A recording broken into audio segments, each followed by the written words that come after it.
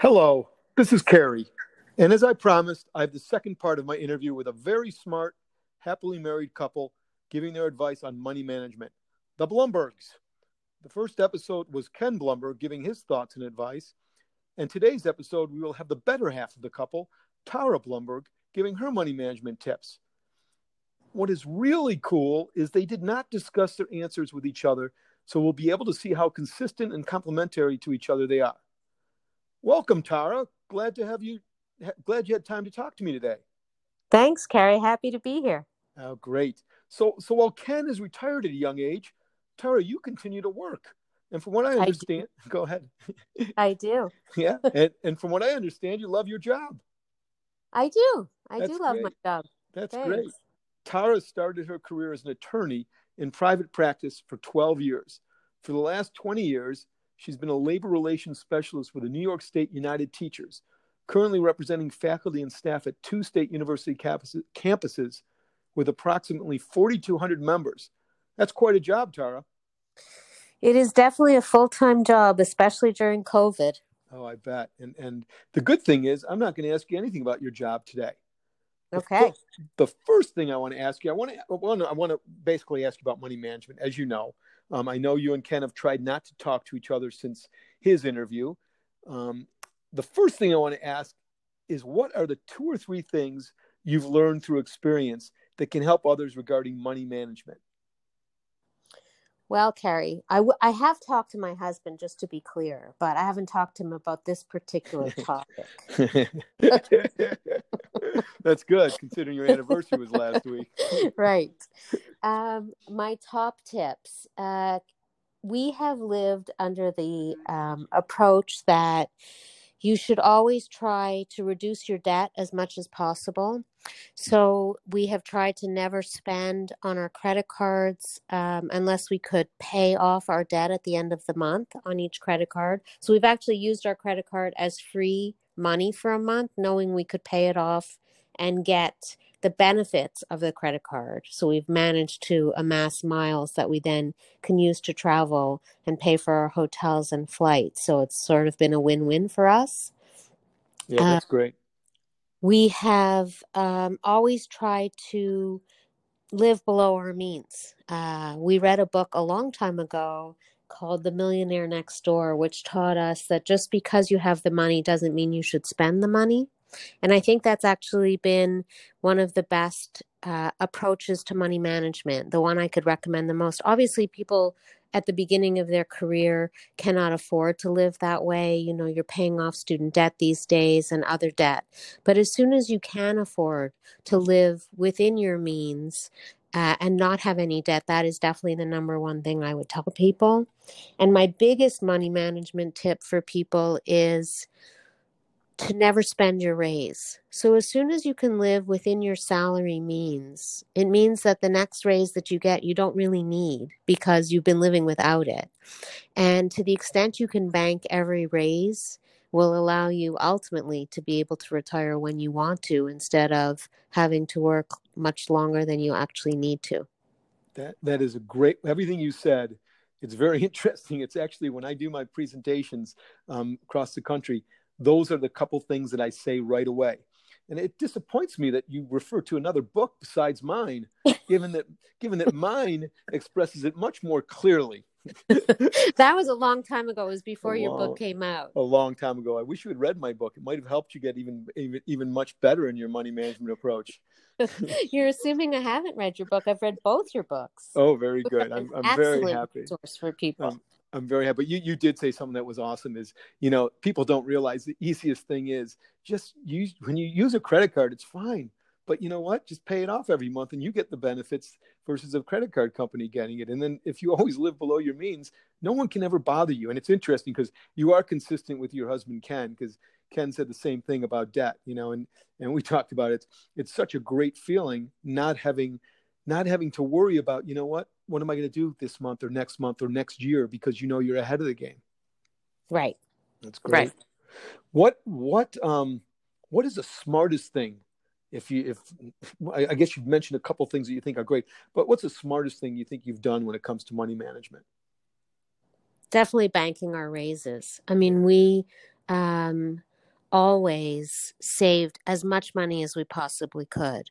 So even though there's a balance and you want to be able to live and enjoy what you can, I think that saving a raise is a way to be able to save money. Like I said, as soon as you can live off the money that you're making, any extra money that comes in that you're able to save just allows you to grow. And we always put whatever money we could aside, and then we're shocked at how much we were able to save without really feeling it. I know, no, that's huge. And I used to tell people who worked for me, because they would get bonuses, and when they get a bonus, they'd say, go out for dinner, do something nice, do something fun, but don't go out and buy a boat. Because I had Right. people who would say, hey, I just got this big bonus or this big raise. Hey, I can afford the down payment now to get the boat I want. I'm like, no, don't do that. You're going to end up in a big problem. I'm sure you've seen people like that too, Tara. Right.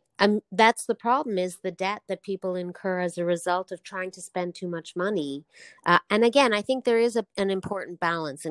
And I have certainly lived a very good life, and I've done tons of traveling with the money that we've been able to make. But at the same time, as I said, every time we got a raise, we increased the amount of automatic savings. So that's the other piece of it, I think, that's good for people to know, is it's very hard to write yourself a check. But if you set it up that it automatically comes out of your account or your paycheck every month and goes to a credit union account, or however you save your money, if it comes out automatically, you don't see it, you don't think about it, it's easier to stop yourself from sending yourself the money and spending it. It just set up an automatic deduct and increase that deduct every time you have the ability, because you have more money coming in. Awesome advice.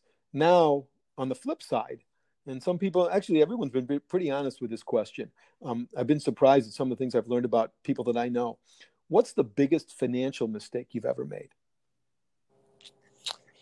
I've been thinking about it, trying to think up because you said you didn't want investment mistakes that we've made. It could be an investment. Do whatever you want.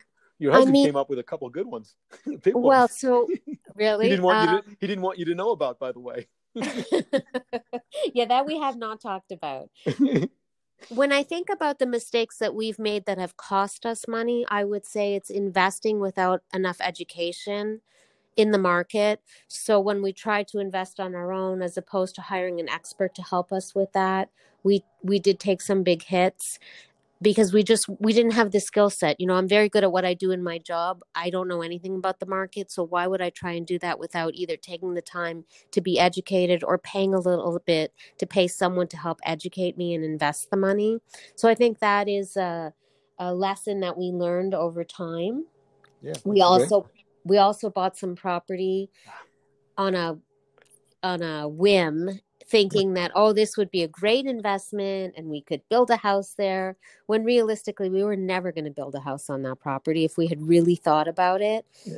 And took a big hit when we decided that we weren't going to build anything on that property and had to sell it. So again, it's about not taking buying that boat. For us, it was buying that land without really thinking about it in a way that we otherwise normally would have. Yep. So, yep. Well, that's consistent. That's actually the two things you said are consistent with what your husband Ken said, except there's one more that I'll let you listen to his interview at a later point and see if he told you about that one. Oh, he did fall in love with his stock and buy company stock without talking to me about it. Oh, there you go. You got the third. They're very good. You guys obviously know each other well. So yes, that was bad. So you should never, ever fall in love with your company stock and invest in your 401k in your company stock at the expense of other things. I think that's a global statement that applies to anyone, and most people are told that don't fall in love with your company stock and invest in it. And he definitely did that at a huge cost. Luckily, not to our marriage, although I don't think we talked to each other for 3 days. You know what's interesting though, as you say that, I try not to give too much investment advice, because I try to tell people, look, I can help you manage your money. I'm not necessarily an investment counselor, but I will tell you, it's not just your own company stock. It's really any company stock. I've heard too many horror stories of people investing in 1, 2, or 3 or 4 stocks and it going up, up, up, up, and they never sold, and then it went down, down, down, down. The best approach is to make sure you diversify. And I'm sure any investment counselor will tell you that. So I'm not, that's not my forte, certainly, but I think that's good advice that you gave. And I will say this, as we sort of close out a bit, you've once again shown why you are the current breadwinner in the Blumberg household. Ken had very good advice, and I really appreciated it. You did, I think you gave much the same advice, but your communication style is even more effective than your husband's. So I'm sure there was a bit of a contest going, and I would say slight win for Tara over Ken. But Thank you. We'll see what our listeners think. Okay. Importantly, though, your frank advice will definitely help today's listeners. Thank you so much for being on my podcast. And this is Kerry Siegel reminding you to before it takes control of you.